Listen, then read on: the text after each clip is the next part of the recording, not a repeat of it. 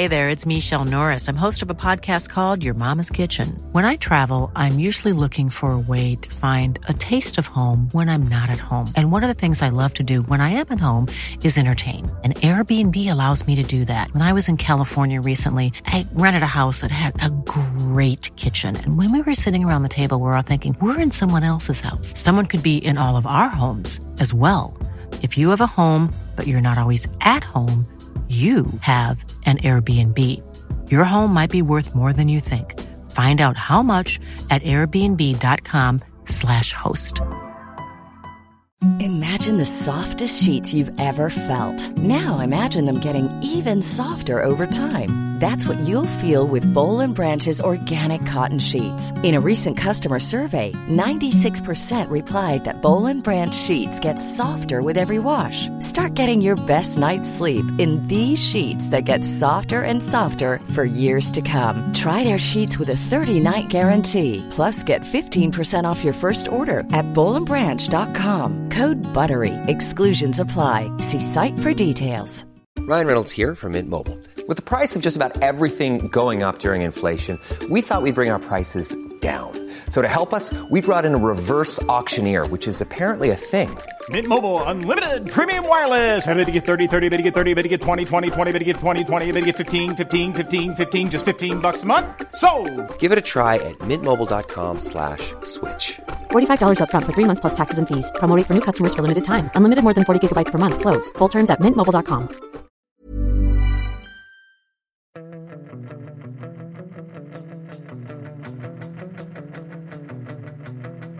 Fotbollskanalen On Tour, dag 33 och vi vaknar idag i Göteborg. Man är ju lite snurrig efter att ha flugit tillbaka och sen följt en massa fotboll och tränat under gårdagen. Och vi fick se ett heroiskt Polen upprepa lite vad Sverige gjorde och klara en poäng i Sevilla. Hur reagerar du på det, Sundberg? Att det är en superskräll såklart. Jag hade räknat med och tagit för givet att Spanien skulle vinna den här matchen. Nej, men det gör att det blir superintressant inför sista omgången såklart. Och lite ångest för Sverige, eller hur? Ja, men lite, helt klart. De säger att de vill vinna gruppen, så men det blir spännande. Ja, nej, det är ju verkligen en rysare efter det här krysset igår kväll. Vad känner du, Martin? Nej, men jag är ju en trygghetsnarkoman och därför så jag blir lite uppjagad och skrämd av det här läget. Jag gillar inte riktigt att Sverige faktiskt kan ryka, eller åtminstone bli trea. Ja, eller så här är det ju. Sverige blir trea. Det är det sämsta man kan bli i gruppen, men det är inte säkert man går vidare som bästa grupp 3. Det enda som är bra är att 4 av 5 grupper kommer vara avgjorda när Sverige springer ut på Sankt Petersburgs arena för att avgöra. Det kan ju vara klart. Det gäller nu till exempel att hålla på att Turkiet tar poäng mot Schweiz, att Belgien slår Finland och att Danmark slår Ryssland. Ja, då är Sverige redan klara. Det hade ju varit otroligt skönt, för då hade man ju känt ett större lugn. Men vi har ju folk som hörde av sig redan igår kväll. Alex hörde av sig. Vad händer om Spanien vinner med 1-0 mot Slovakien samtidigt som Sverige spelar 1-1 mot Polen? Ja, då är det ju så fantastiskt att i och med att de spelade oavgjort så är det ju, går det inte att skilja dem ut på inbördes möten. De har lika många poäng, de har lika många segrar. Det som avgör då, helt otroligt, om man går neråt, då handlar det om gula och röda kort. Och vad är ställningen just nu mellan Sverige och Spanien? Ja, det är ju 2-2 efter att Rodri sparkade ner en polack precis det var på tilläggstid som han drog på sig ett gult kort. Det är 2-2 i varningar. Och då, vad händer då? Ja, då är ju Spanien går vidare på högre ranking än Sverige. Ja. Så det här är ju helt... det kommer ju bli en fruktansvärd rysare, för då gäller det inte att dra på sig några fler gula kort i den sista matchen, för det kan ju vara det som tippar över. Ett gult kort i slutskedet och de här resultaten klickar in, så innebär det att Sverige ryker på ett gult kort. Ja, det är ovärdigt, är det inte det? Ja, Janne måste ju ta in det i matchplanen på något, eller matchplanen, men de måste ju ta upp det i gruppen i alla fall och prata igenom den biten. Sen kanske, jag vet inte hur hårt vill man gå för för gruppsegen om det ska gälla gula eller röda kort. Det kanske inte är liksom, hur väger man det? Jag vet inte. Nej, jag tror ändå att man kommer väl, det är väl mer i slutet man kan tänka på att ta inte några onödiga gula kort. Man får väl också hålla reda på vad händer i Spanien-matchen. Man kan ändå väl inte gå in och tänka att vi spelar 1-1, de spelar 1-0. Däremot så det hade ju varit så otroligt skönt om resultaten gick Sveriges väg. Det vill säga att ingen av grupptreorna, för det som gäller, Sverige blev sämst trea. Om Polen slår Sverige så går de förbi Sverige på inbördesmöten. Oavsett om då Slovakien vinner eller Spanien vinner så blir Sverige trea helt enkelt. Ja, och man ska ju tillägga där att just det här med disciplinära poäng, då kan det ju bara gälla om Sverige ska bli etta eller inte. Absolut. Det handlar ju inte om man kan. Men jag ville mer bara klarlägga att det här när det gäller, när man skiljer då de 4 bästa grupptreorna så är det väldigt enkelt. Det är flest poäng, det är målskillnad, det är flest gjorda mål, antal vinster och sen då lägst disciplinära poäng. Vi kan ju säga att Sverige har inte gjort jättemånga mål. Man har bara gjort 1. Och skulle man förlora mot Polen, ja då kanske man förlorar man med 1-0 så hamnar man på 0. Det är ju lite oroande att man inte har gjort fler mål. Så att det bästa är ju att göra som Peter Wettergren sa igår och Jan Andersson i förrgår. Vi ska vinna, vi går för gruppseger. Det är det vi får sikta på. Ja, och det är väl så man får någonstans se det. Det är klart, det låter lite gnälligt när vi sitter och pratar här när Sverige leder gruppen efter 2 omgångar. Man får ju ändå se det på något vis. Försöka se det på det sättet att seger mot Polen, ja då är det ju gruppseger. Då vet vi, det blir gruppseger då. Det är ju ett jätteläge på ett sätt, men det är ju ändå läskigt. Ja, det var ju en lång lördag får man ju säga, minst sagt. Där vi ju flög tillbaka under gårdagen. Och sen direkt till träningsanläggning, presskonferens och ni lämnade texter, jag gjorde tv, vi följde matcher. Det var ju en späckad EM-dag. Kul naturligtvis, men man är ju lite sömndrucken idag. Är man inte det, Martin? Jo, jag känner att jag är lite mosig. Men det är bara att ta nya tag och ladda inför onsdag. Ja, för du inledde ju lördag med att försova dig. Det var ju lite chockartat. Ja, jag skäms faktiskt fortfarande. Jag tycker sånt är jobbigt. Varför skäms du för det? Det var för dåligt av mig alltså. Det hedrar dig att du skäms som Summa. Jag har kommit med för sent än någon annan i våran grupp. Och han skäms men jag inte. backade upp dig, Martin, det vet du. Vad skickade han efter du skickade? Jag kommer 2 minuter sent. Vad skickade han då? Oj. Ja, precis. Och då visste man att han satt och njöt där nere för att han var i tid. Och men det var bara några minuter. Så att, men nej, det känns inte bra. Och sen åkte vi iväg med våran transport och vi var ju enormt tidigt på flygplatsen igår för att vi hade blivit förvarnade om kaos. Men det gick ju smidigt så vi fick tillbringa en massa timmar på flygplatsen i Sankt Petersburg. Men hellre i god tid än att vara för sen och stressad. Och sen var det flyg hem och bara köra igång. Och var en presskonferens med Peter Wettergren, Victor Nilsson Lindelöf och Marcus Danielsson. Vad fastnade du för, Martin? Jo, men det jag fastnade för var Peter Wettergren som var väldigt tydlig kring Dejan Kulusevski och sa att det är inga problem för honom mot Polen. Det finns alltså inga begränsningar gällande speltid för Dejan. Han var ju bara redo för 15-20 minuter enligt läkarna mot Slovakien. Så han ska kunna starta mot Polen och då får ju Jan Andersson verkligen huvudbry inför laguttagningen, känner jag. Ja, för att det är ju, i och med att Dejan Kulusevski numera är sedd som anfallare, vem ska han då flytta? För jag menar, Robin Quaison gjorde ett starkt inhopp. Alexander Isak är ju given. Marcus Berg är en favorit. Var kommer Kulusevski in? Jag skulle kunna tänka mig att han spelar högytter trots allt. För det ska ju sägas, det sa väl kanske i gårdagens podd, men att Viktor Claesson hade ju redan kommit in när det var aktuellt att ta in Dejan Kulusevski mot Slovakien. Vilket gjorde att det var ju inte aktuellt att byta högerytter igen. Så jag skulle inte vilja stänga den dörren helt när läget är som det är på forwardsidan. Fast samtidigt var Janne tydlig med att det var ju mer Quaison som kom in där och sen ville han inte ta av Alexander Isak. Han pratar ju inte om honom som högerytter utan snarare som forward. Nej, jag är medveten om det, men jag tänker som så att Alexander Isak är given, det har Janne erkänt och det fattar alla. Och Robin Quaison har sett pigg ut när han har kommit in och det har Janne påpekat. Janne ser Marcus Berg som det är ju en favorit för honom. Och kan han då, för jag tror att Janne också ser att Kulusevski håller en så pass hög nivå att man vill inte gå utan honom under hela mästerskapet exempelvis. Jag tror att man vill få in honom i laget.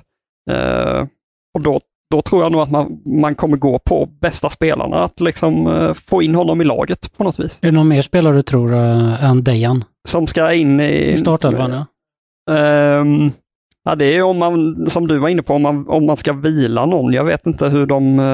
vad tror du det? Men man har ju tänkt tankarna ifall de kommer göra det eller inte. Men när man lyssnar på Peter Wettergren igår, då verkar det som att inte vila några spelare för att de vill gå för gruppserien. De vill vinna varje match, som man säger. Det är han tydlig med. Så jag tror, om de ska skifta någon spelare, jag tror inte det blir många skiften, men om man skiftar någon, då tror jag att det är inte för att vila, utan det är för att liksom... man tar inte in vem som helst liksom så här, utan man tar in bra spelare. Dejan kanske då, Quaison kanske har förtjänat en start, men sen that's it, tror jag nästan. Och det är vad jag skulle vilja se. De två förändringar skulle jag vilja se. Quaison in och Kulusevski in. Jag tror att vi kommer sitta och vara lite fascinerade även efter nästa match med att Jan Anderssons prat om rotation hittills inte har blivit någon rotation. Men Sundberg, när du tänker tillbaka på gårdagens presskonferens med de här två spelarna och Peter Wettergren, vad stack ut för det? Nej, men jag tycker det här med offensiven, som att den inte var så bra mot Spanien är ju inte så konstigt, men det förvånade ändå att den var så oerhört svag. Och första halvlek mot Slovakien var ju också jättedåligt. Så jag är lite förvånad ändå att Peter Wettergren säger, visst han säger att vi har någon nivå till, men att han inte alls är orolig. Det tycker jag ändå är lite anmärkningsvärt, för det är klart att det finns frågetecken för offensiven efter 2 första omgångarna. Men handlar inte det också om vad man vill skicka för budskap, både externt och till spelare, att inte liksom sänka energin utan snarare pumpa upp den och hoppas att det släpper just mot Polen, eller att de internt faktiskt förstår att nej, vi var inte riktigt där. Jag tycker de talar lite emot sig själva, för ibland säger de att de inte var bra nog för att sen lite känsligt. Jag har i och för sig fått någon läsare som tycker att men ni reagerar ju när de säger, så fort de säger någonting, att ni är där och hugger liksom, eller hugger men poängterar att de reagerar. Jag bara tycker det är så tydligt att de tycker att de försöker låtsas som att de inte bryr sig, men det sitter ändå lite som en tagg att men halva Europa garvar ju åt landslaget för att de inte är bättre, om vi undantar Alexander Isak. Att liksom Sverige har blivit lite... man tycker inte Sverige är något särskilt roligt landslag att kolla på. Och sen så, om man går i andra änden med defensiven, så tycker jag att Fredrik Lindstrand på Sydsvenska ställer ändå en rätt rimlig fråga till Marcus Danielsson och Lindelöf om det här att inför EM så var det ju ändå frågetecken över backlinjen. Det var skador, det var slitna spelare och så vidare. Så han frågar om, är ni förvånade över att det har gått så bra? Och då blir de rätt taggarna utåt, kände jag att de fick där, istället för att svara på ett bra sätt. För det var ju faktiskt frågor om försvaret innan. Ja, och frågor, och jag tycker att där kunde ju Victor Nilsson Lindelöf sagt att vi i gruppen hade ändå lite tilltro, för att i mars så spelade jag ihop med Filip Helander, vi höll nollan 2 gånger, nu spelar jag med Marcus Danielsson. Vi är många spelare som kan spela ihop och vi har en trygghet i det. Det hade han ju kunnat svara på, för jag tycker också Lindstrands fråga var bra, för att det är klart att man ställer lite frågor. Det är ju därför vi är där. Allting kan ju inte bara handla om att vad härligt, 4 poäng och ni 1-0, och vi måste ju kunna ställa lite kritiska frågor. Ja, verkligen, men det som Lindelöf skyddade då med var ju det här att vi har spelat, innan EM så har vi spelat 7 matcher i år och släppt in 6. Det har de gjort nu, så innan EM... Nej, 7 och släppt in 1, förlåt. Och alltså hållit nollan i 6 av 7 matcher. Men innan EM var det ju inte så. Så har det blivit nu, och det man hade gjort innan EM, men då hade man... Det är alltid bra att hålla nollan såklart, med motståndarna man hade gjort det mot var ju Georgien, Kosovo, Finland, Estland, Armenien släppte man in 1 mål. Ja, just det. Spanien är ju starkt. Mycket starkt, såklart. Men resten är ju inte... Och jag tyckte också det var lite konstigt.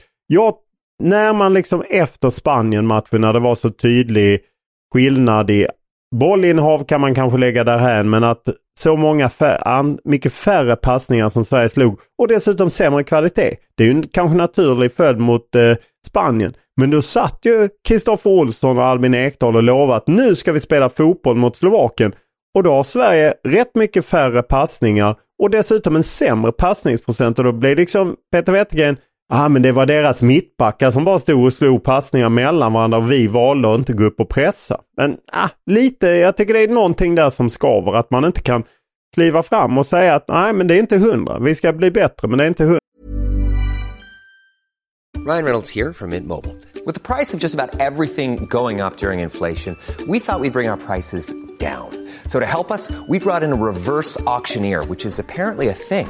Mint Mobile Unlimited Premium Wireless. How to get 30, 30, bit to get 30, bit to get 20, 20, 20, bit to get 20, 20, bit to get 15, 15, 15, 15, just $15 a month? Sold! Give it a try at mintmobile.com/switch.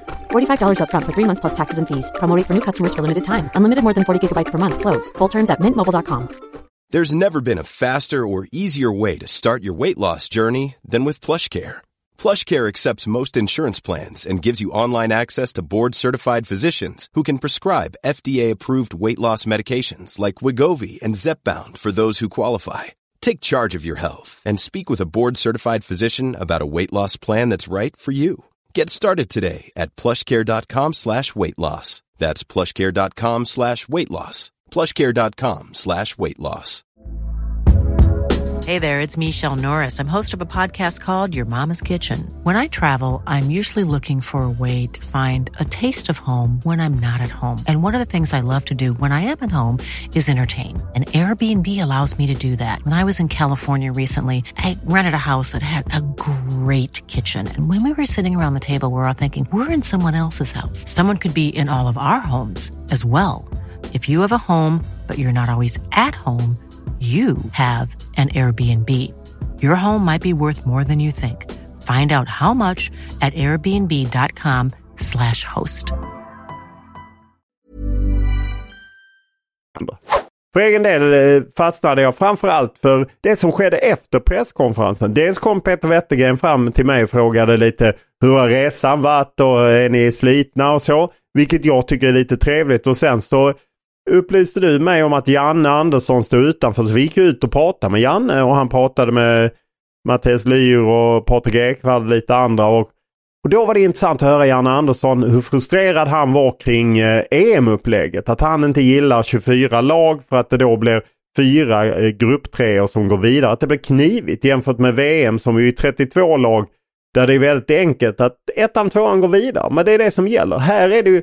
Här kan det ju till och med bli fair play, varningar som avgör, eller till och med ranking i Europa som avgör vem som går vidare. Jag vet att i gruppen med Danmark och Finland är det väldigt stor sannolikhet att det blir oerhört tajt mellan Danmark och Finland och Ryssland. Kan det bli mellan alla de tre, och där kan det bli sådana parametrar som man inte vill ska avgöra i en EM-turnering. Och sen pratar vi om EM och jag sa att man kan inte utöka EM till 32 lag. Det är ju många som tycker att 24 är för mycket i Europa och 32 lag. Det höll väl Janne med om. Men han var lite störd över upplägget. Rasade han? Han vill ha tydlighet. Han vill ha tydlighet. Han vill ha ordning och reda i processen, som han säger. Nej, han rasar inte. Du var ju där och hög. Du är flink höger där. Ja, han vill ha sitt kaffe liksom. Det ska vara svart. Det ska inte vara någon jävla latte. Han vill ha sin beasås. Han vill ha det ska vara en vanlig öl, det ska inte vara någon IPA-bärs liksom. Det är klart att han vill så här med EM också, eller? Ja, ordning och reda i processen, och det måste man väl köpa med honom, för det är klart att det är rörigt nu när man sitter och tittar. Ja, men för nu när vi då är färdigspelade med omgång 2 och omgång 3 återstår, då är det fortfarande öppet i många grupper och där det kan bli 3 och där man inte vet. Det tycker jag, där förstår jag honom. 90-94 VM var ju samma sak, och det var ju samma sak i EM 2016. Enda fördelen är ju att hela turneringen lever ofta ända in i sista omgången. Det är inte som EM 2012 där Sverige var avsågat exempelvis. Ja, och sen kan man ju då lägga på det bizarra då i att de flyger till olika nationer och så vidare. Att alla vet ju att Jannes förberedelser är väldigt viktiga. Det kan ju svänga väldigt mycket vad gäller omständigheter och förutsättningar beroende på var man hamnar och så vidare. Det är klart att det är ju ett extra lager på det också. Det är klart att det kan bli olika städer och så när det bara är ett land. Men det är ju ändå en ännu större skillnad i det här mästerskapet också. Jag tror att det kan vara alltid på sin plats att upprepa att den som vinner Sveriges grupp spelar alltså i Glasgow mot en grupptrea från A, B, C eller D. Det plockar man ju ut i bokstavsordning, så att det går inte att säga vilket lag det är just nu. Men det är Glasgow för gruppvinnaren. Grupptvåan spelar alltså i Köpenhamn och gruppettan spelar 29 juni. Grupptvåan spelar 28 juni. Grupptrea, blir Sverige det, så spelar man antingen i Sevilla, troligtvis mot Belgien, eller i Budapest. Och då är det troligtvis mot Nederländerna. Och då spelar man söndag den 27. Så det kan vara bra att ha i åtanke när man sitter med sin egen skiss över det här. Och lite som Janne Andersson förbannar att det inte är lite enklare. Tror ni att de vill till Köpenhamn rent geografiskt och praktiskt? Nej, jag tror att de vill till Glasgow för att det är en lättare väg. Nu är i och för sig, i och med att Frankrike tappade poäng idag, och plötsligt blir det lite rörigare allting, att man inte riktigt vet. Så att jag tror att de vill till Glasgow för att det ändå är enklare.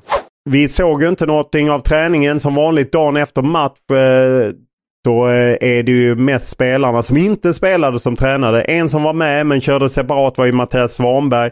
Det gäller ju upptrappning från honom. Tror ni att han har någon roll att spela? Tror ni ens han får plats på bänken? Vad tror du, Martin? Ja, du frågade ju Peter Wettergren igår på pressträffen, Olof. Och då sa han ju... Han svarade inte riktigt på din fråga om han är aktuell redan mot Polen. Men sa att de hoppas kunna ha honom i kollektiv träning måndag eller tisdag. Och matchen är ju på onsdag.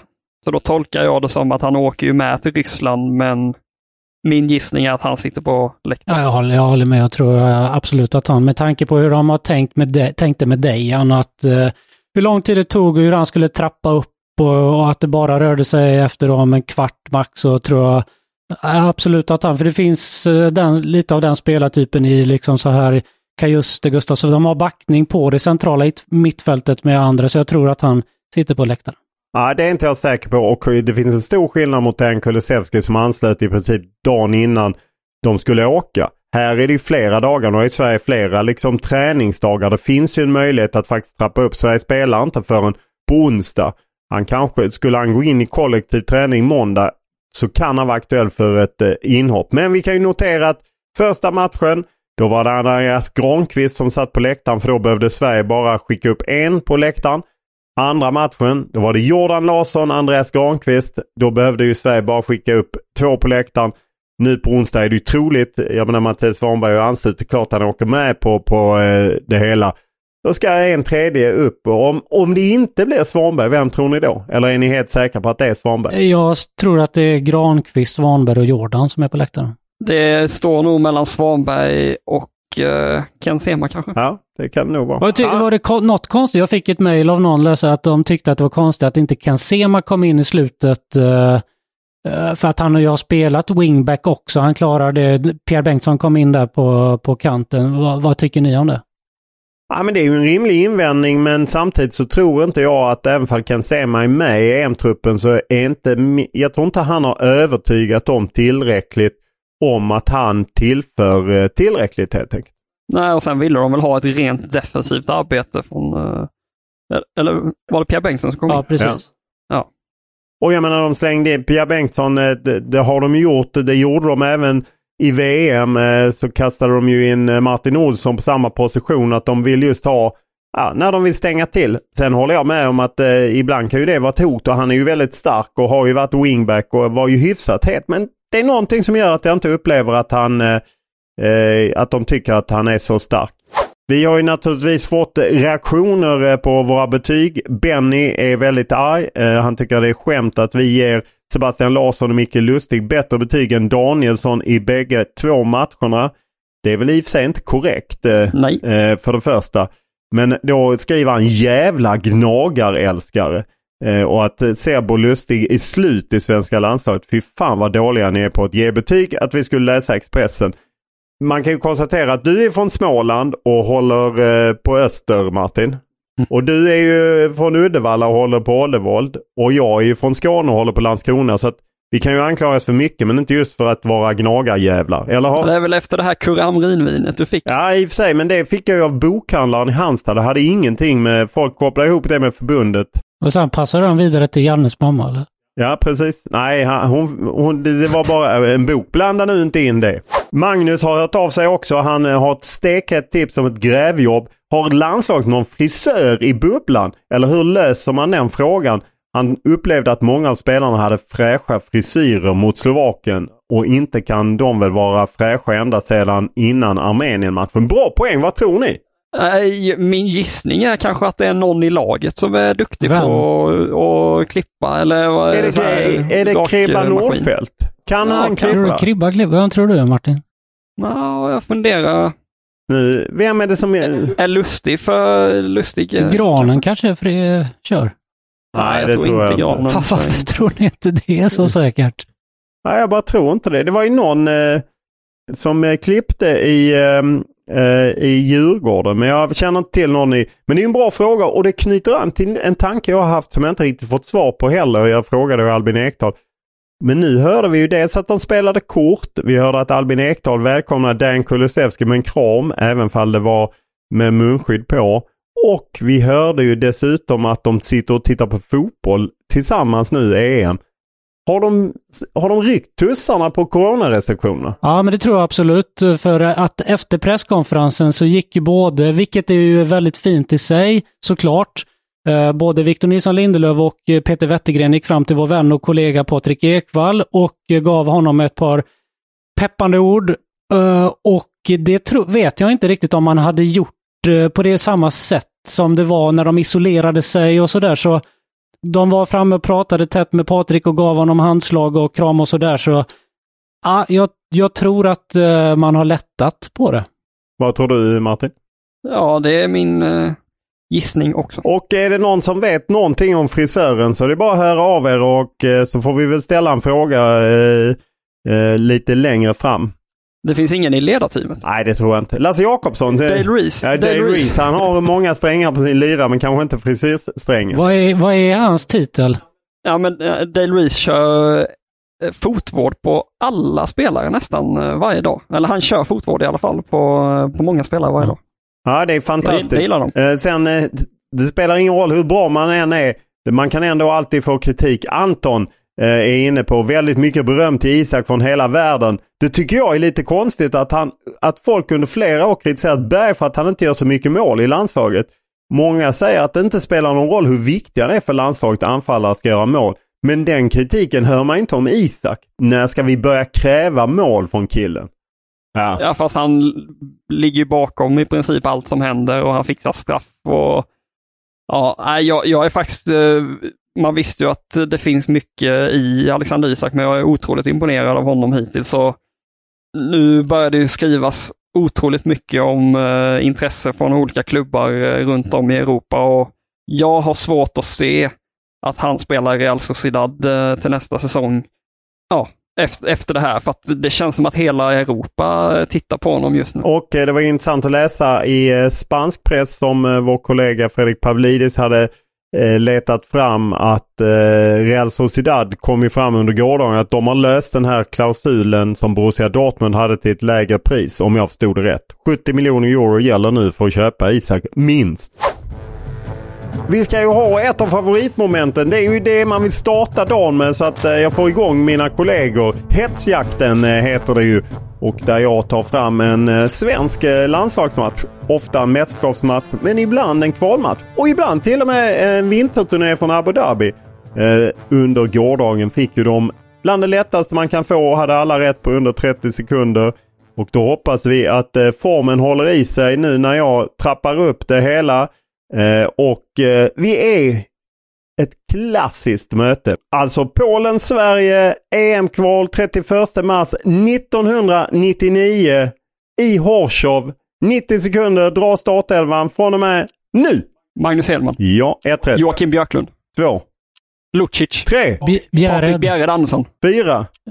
Mellberg. Jocke Björklund. Nej. Jocke Björklund har exakt. Vem är vänsterbacken då? Roland Nilsson. Roland. Inte Roland, men Håkan Mild är rätt. Ni har 5. 6 på Ljungberg. Thomas Antonelius. Nej. Alexandersson. Nej. Micke Svensson. Nej. Turbo. Turbo är alltså Magnus Svensson för de som inte vet, och det är han inte med. Inte Yxel.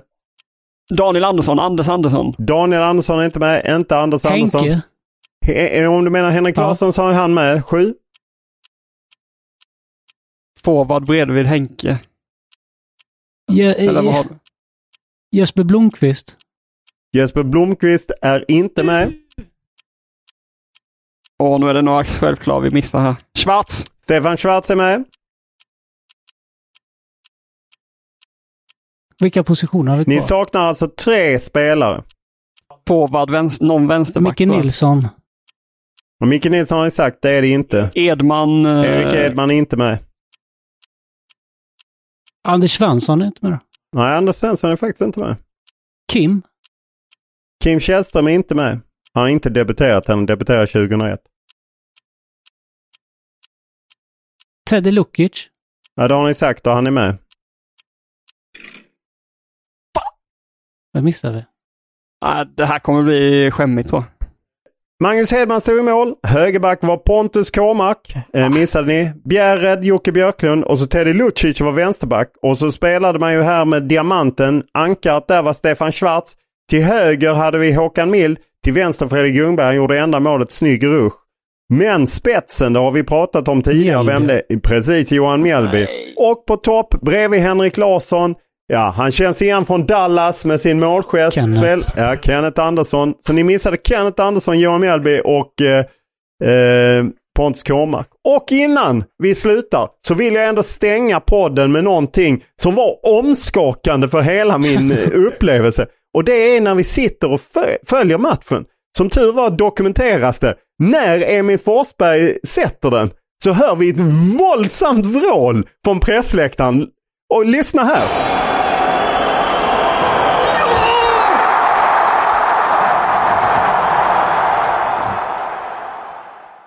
Det är vår vakna kollega Andreas Sundberg som har spelat in vår kollega Martin som går lite Turkish life på läktaren, eller hur? Du överdriver något så fruktansvärt alltså. Ja, men visst, du var skakad själv, eller hur? Ja, det var speciellt med Turkish life. Jag är inte ens säker på att det är mitt eget skrik. Alltså, det kan lika gärna vara någon corona-avstånd. 100%. Det kan lika gärna vara någon. Skulle det varit Simon Bank nedanför dig? Ja, kan det vara.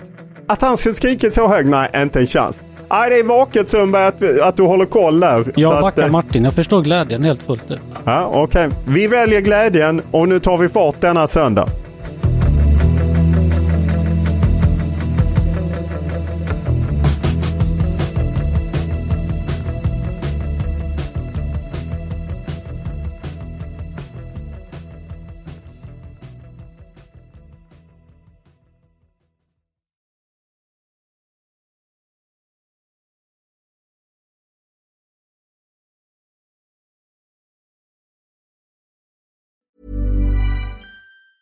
Hi, I'm Daniel, founder of Pretty Litter. Did you know cats tend to hide symptoms of sickness and pain? I learned this the hard way after losing my cat, Gingy. So I created Pretty Litter, a health monitoring litter that helps detect early signs of illness by changing colors, saving you money and potentially your cat's life. Pretty Litter is veterinarian developed, and it's the easiest way to keep tabs on your fur baby's health right at home. Go to prettylitter.com and use code ACAST for 20% off your first order and a free cat toy. Terms and conditions apply. See site for details.